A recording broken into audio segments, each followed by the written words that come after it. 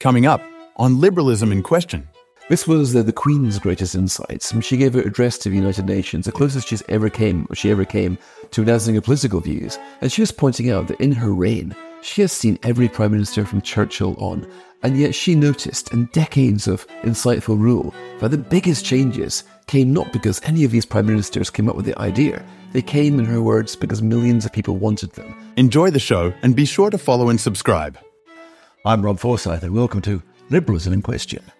I'm joined by Fraser Nelson, who's the editor of the Spectator in the United Kingdom, as well as writing daily columns in the Daily Telegraph. And I notice you're the advisory board of a think tank called the Centre for Social Justice. Yes. That's rather suspicious. What's that? It's funny you should say it's suspicious. I mean, social justice is something I think everybody should advocate. It basically means that you want a society that promotes social cohesion. You want to care, and not just care for, but come up with policies that benefit those at the bottom of society. I think the problem is that the word social justice has bizarrely taken on a toxic meaning, usually by social media and the internet. And so you get this phrase, social justice warrior, which is now used as a pejorative to mean some crazy left-winger. Exactly. Now, at what point did liberals ever allow the phrase social justice to be taken by their opponents? Well, you tell me. You're the... It has been taken, right? Good words have gone. Good words are being claimed, but I think it's up for those of us who believe in the doctrines to defend those good words.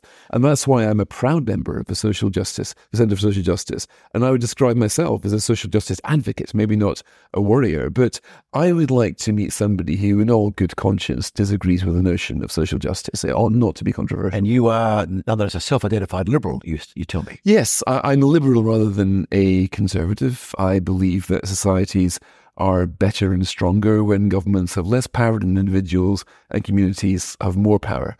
Generally speaking, I think he who governs least governs best. And I think the purpose of winning power is to take it and give it away as best you can. So, and I'm a sort of liberal in the Robert Menzies sense of the word, in the Gladstone sense of the word, in the Cobden, the Manchester sense of the word. But the word has been claimed now by the American left. Yes. Ironically, the illiberal American left. So you enter this strange kind of Orwellian world where parties who call themselves liberal tend to be illiberal, with the exception of Australia. I think Robert Menzies did a great favour to the Australian right when he called them liberals. Rather than conservative, right? Because conservative, by my understanding of the English language, means that you want things to stay the same. I think conservatives should be advocates for modernising, for improving society, and for changing a whole bunch of things that are wrong. Although in practice, conservatives tend to maintain that is worth maintaining, not simply change nothing. Well, you shouldn't change for change's sake, but this is why I wouldn't particularly call myself a conservative. I'm not a social conservative, for example. I'm a social liberal. I'm quite a social liberal on things like on women's rights, on pro-choice, even though I'm a personally rather boring Roman Catholic conservative. I'm very dull in my own life. But by and large, I think people should be free to make their own decisions as long as they're not hurting anyone. I mean, you mentioned Gladstone. Yeah. And for people like Gladstone, great 19th century Prime Minister, for him, liberalism wasn't just getting out of the way. He was committed to a program of improving society, a very, very significant program, which in some cases succeeded, others failed. That's right. Well, basically, this comes down to my work with the Centre for Social Justice. Right. That is very much about continuing the Gladstonian mission of looking at the state of the nation, the state of those at the bottom, to work out why so many people are excluded from our society and to work out what can be done to change them. Now, the difference between the Gladstone era of social justice and the contemporary era of social justice is that back then, there was hardly any government at all. People were being left behind. It was a devil take the hindmost attitude. So you eventually got Victorian kind of poorhouse things. They've developed into better forms of welfare. But then welfare becomes so big that it starts to beget the problem it's supposed to address. So you end up with millions of people, certainly in Britain, something like 5 million people, 13% of the workforce, are on out-of-work benefits at a time when we have a worker shortage crisis. Now, that simply is because we have a welfare system which pretty much traps people in poverty, which creates incentives that incentivizes not industry and getting on and working. And you end up with a situation where something from a desire to help people at the bottom ends up trapping them in the wrong kind of place. So you need to therefore And I would regard this to be a conservative mission. Welfare reform, the Clinton-Gingrich welfare reform in the US. Ian Duncan Smith tried it for a while here. But reforming welfare, I think, is now the single biggest thing you can do to alleviate poverty. But ironically, we have created in the West some of the most expensive poverty in the world. Now, this is the paradox. Expensive poverty in the world. Exactly. If you go to places like Glasgow, where my dad's from, you can find the most expensive poverty in the world. The amount of money being spent on people whose lives are really quite miserable. And now Scotland has got the Western world's worst drug deaths ratio, for example. So alcoholism, educational failure, drug dependency, these things are being done in council estates that are swimming with taxpayer money being spent by taxpayers who want to help, but instead the policies are making it worse. What happened to Thatcherism? Thatcherism, because in a way she was trying to do some of this work, wasn't she, or not? To be honest, I think Thatcherism is commonly defined as the economic reforms. So you would move on from the kind of the dirigiste 1970s unionized regulation to a more liberal economic model that led to an explosion of wealth. So Britain ended up going from being the sick man of Europe into pretty much leading Europe with various reforms.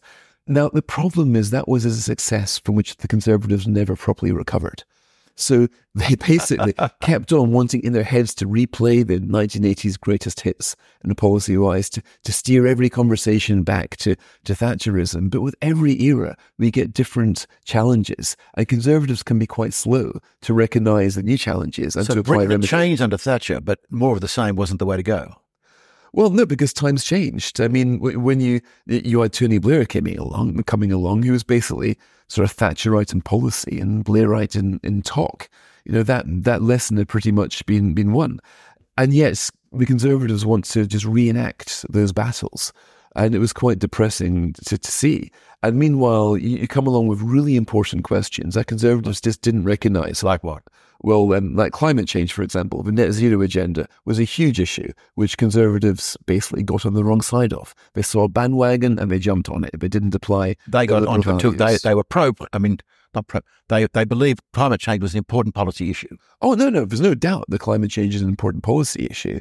But the problem is when Theresa May, the British Prime Minister, commits Britain to net zero by 2050, hugely expensive pledge. Right. Then you get Scott Morrison on the plane to Glasgow, decides to adopt it for Australia. Neither of these two so-called Conservative leaders came out with anything resembling a cost-benefit analysis. So I think it's a great trap to think that either you're for net zero or you're a climate denier.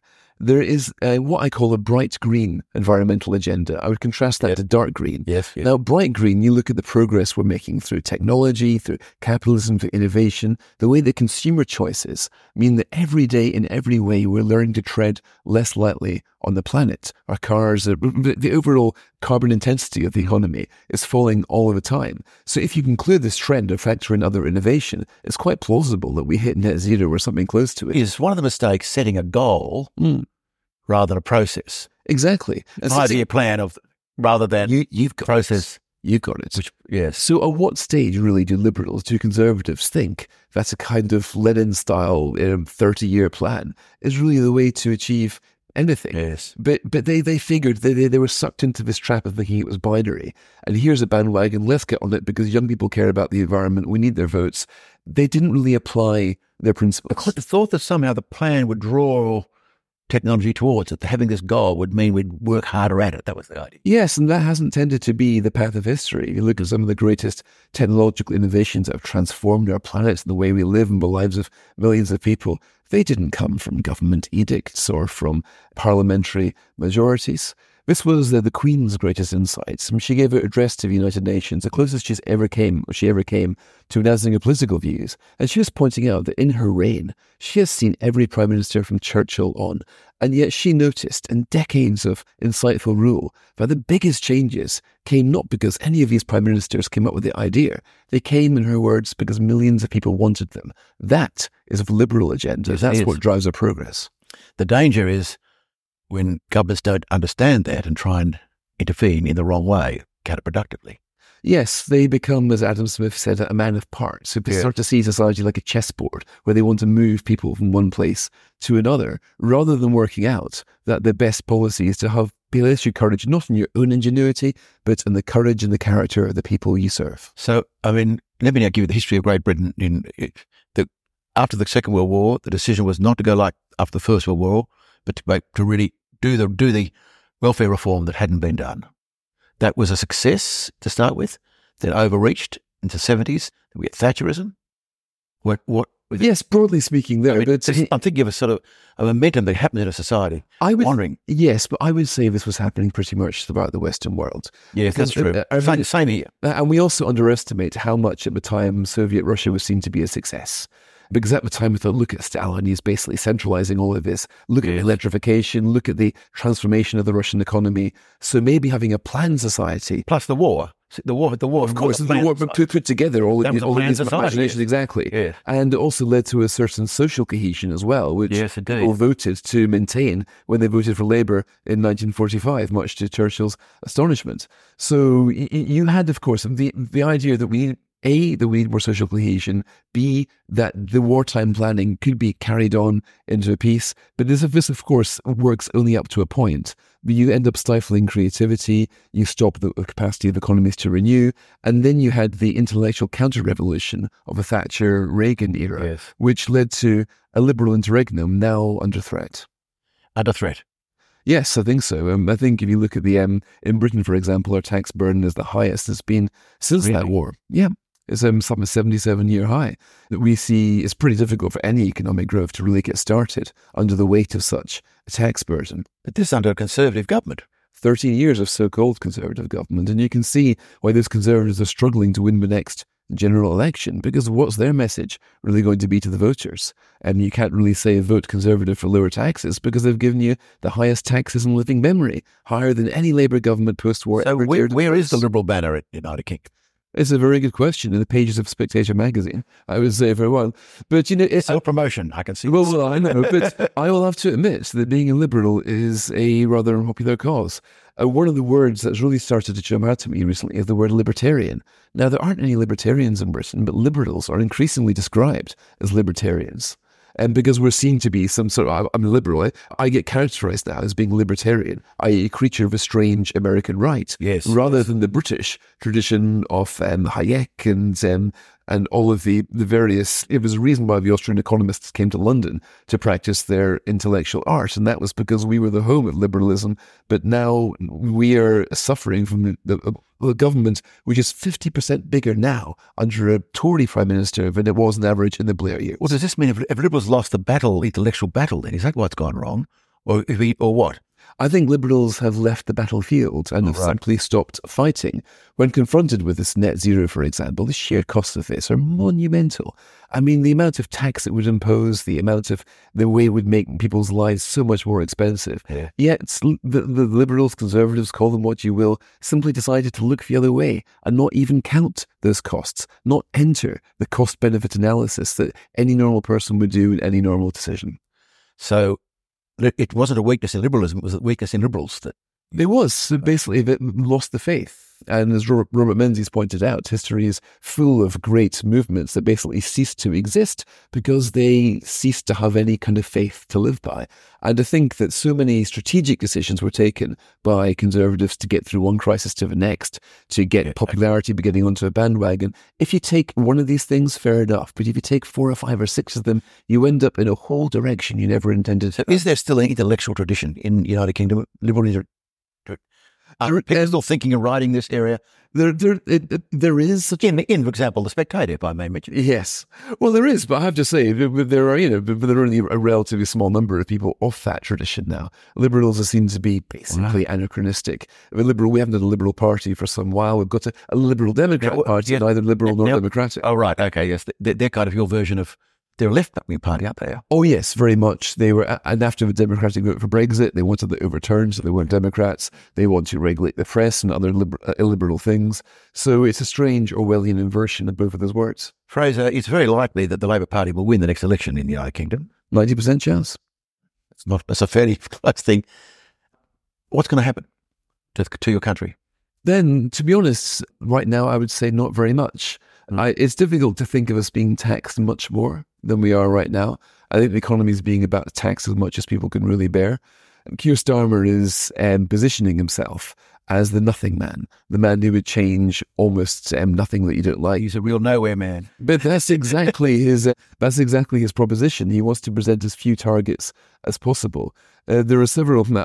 I do worry about press freedom. Now, why is this? Because if it's 90% possibility, he's afraid of losing again. Is that why? Oh, yeah, because right now the guy's 15, 16 points ahead in the polls. He's heading for a landslide majority. So he's wandering around with this Ming vase of a poll lead. He doesn't want to drop it or do anything that might cause him to go astray. Because your system, not being not having preferential voting, it's first past the post, neither compulsory voting, can get rather large swings, can't it? That's how it tends to work. So relatively small swings in the electorate mean a big swing in the number of houses. So right now we are heading towards a landslide Labour majority. We're heading to a Conservative Party where 2 out of 3 Tory MPs will be lucky to be there after the next general election. They could be reduced to a rump.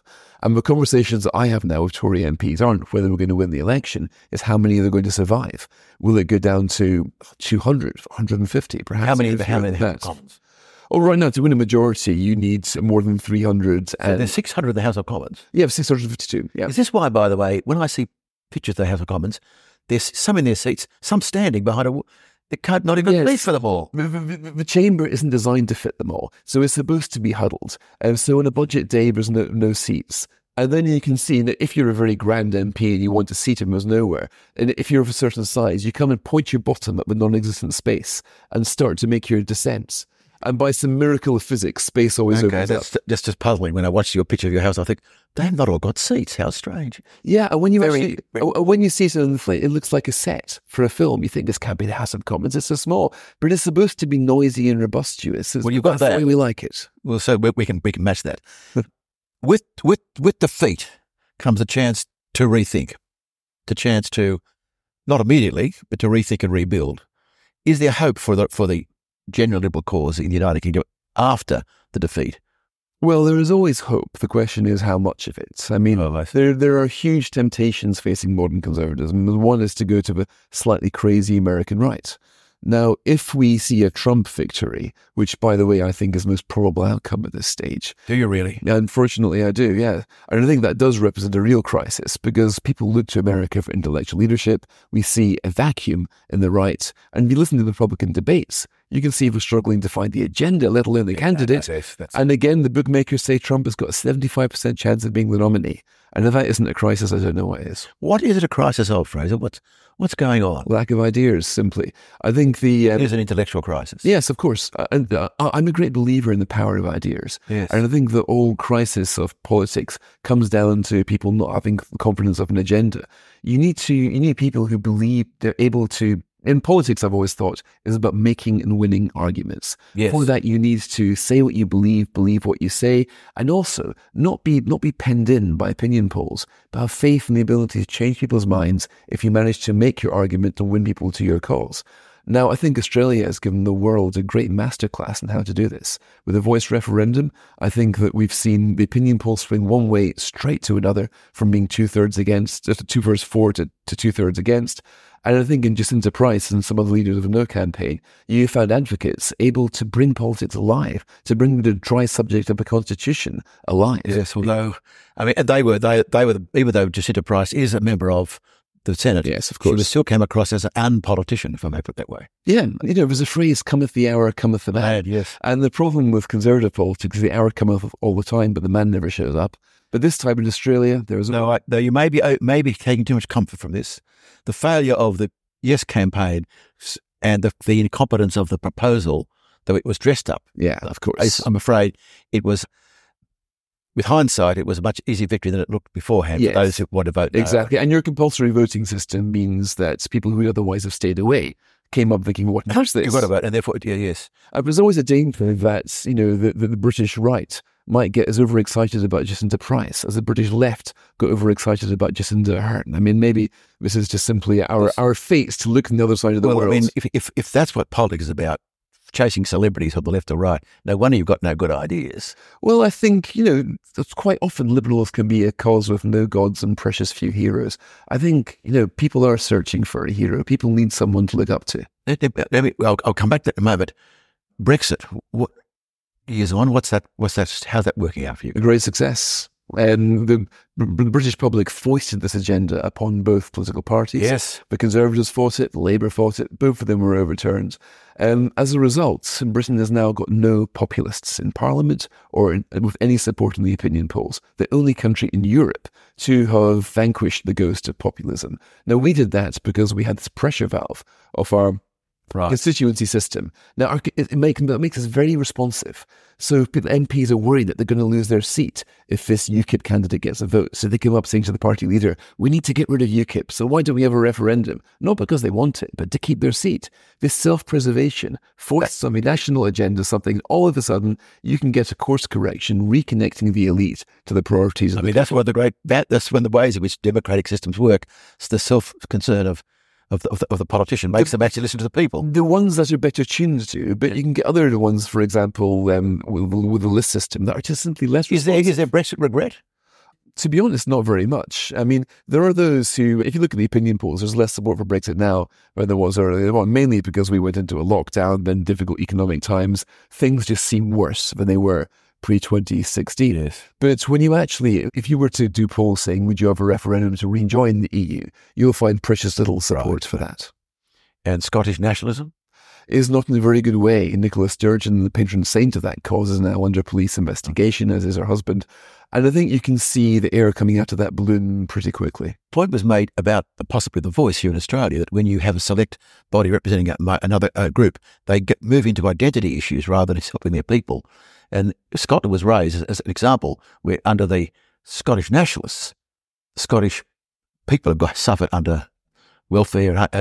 Their prosperity has gone down. In other words, the nationalists be concerned about fighting the United Kingdom rather than caring for their people. Yeah, of course. I think that the SNP certainly demonstrated the salience of identity over economics. That's right. And over prosperity. Yes, exactly. Now, this can bamboozle conservatives and liberals saying, hang on, you guys, I've got a spreadsheet here. It shows you that you're better off under option A, so surely you're going to vote for option A. Now, when we speak like that, we just speak like accountants baffled at psychology. Because you've got to speak.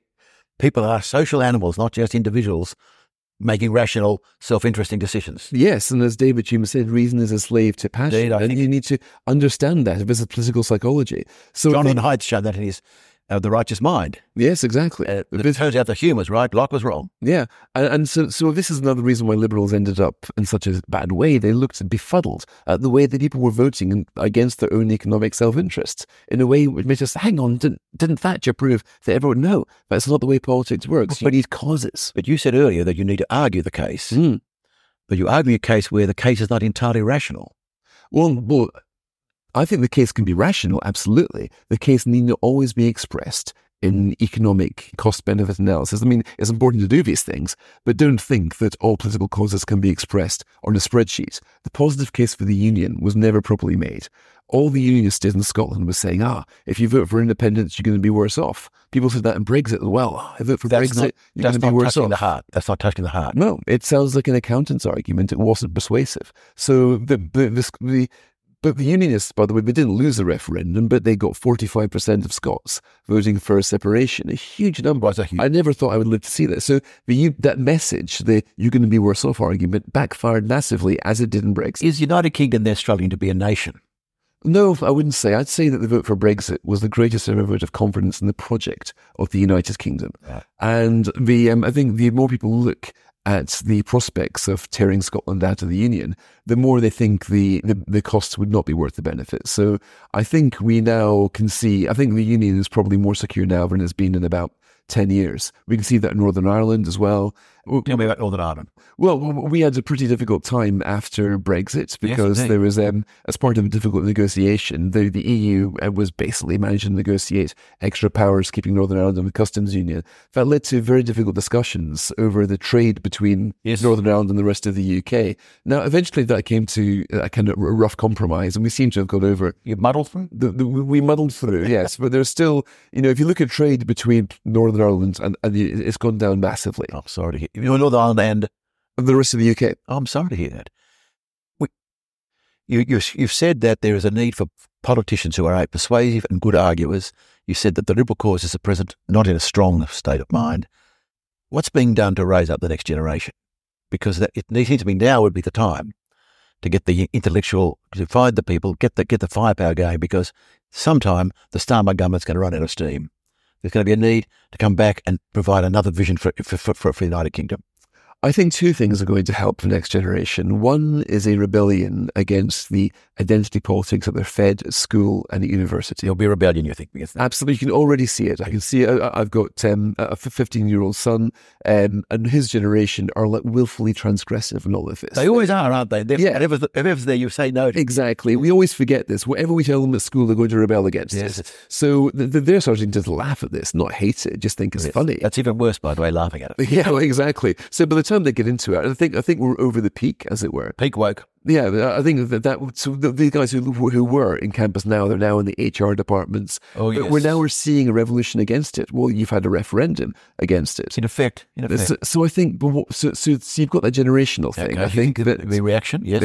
And the second thing, I think, is we're going to find out that notions like equality, notions like freedom of speech, notions like unity.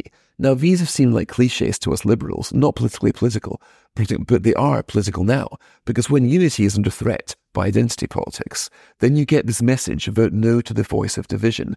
Now, this, I think, is a message for conservatives and liberals worldwide. I think Australia has given a cause, it's given an argument, it's given the votes. These dots are there for liberals and conservatives to join them. So things that we didn't think needed said, let alone defended, are going to become causes that do have appeal. Martin Luther King was right to say that people should be judged by the content of the character, not the colour of their skin. You're going to get a new generation of people arguing for that cause, and for universality, and for what binds us together over what sets us apart.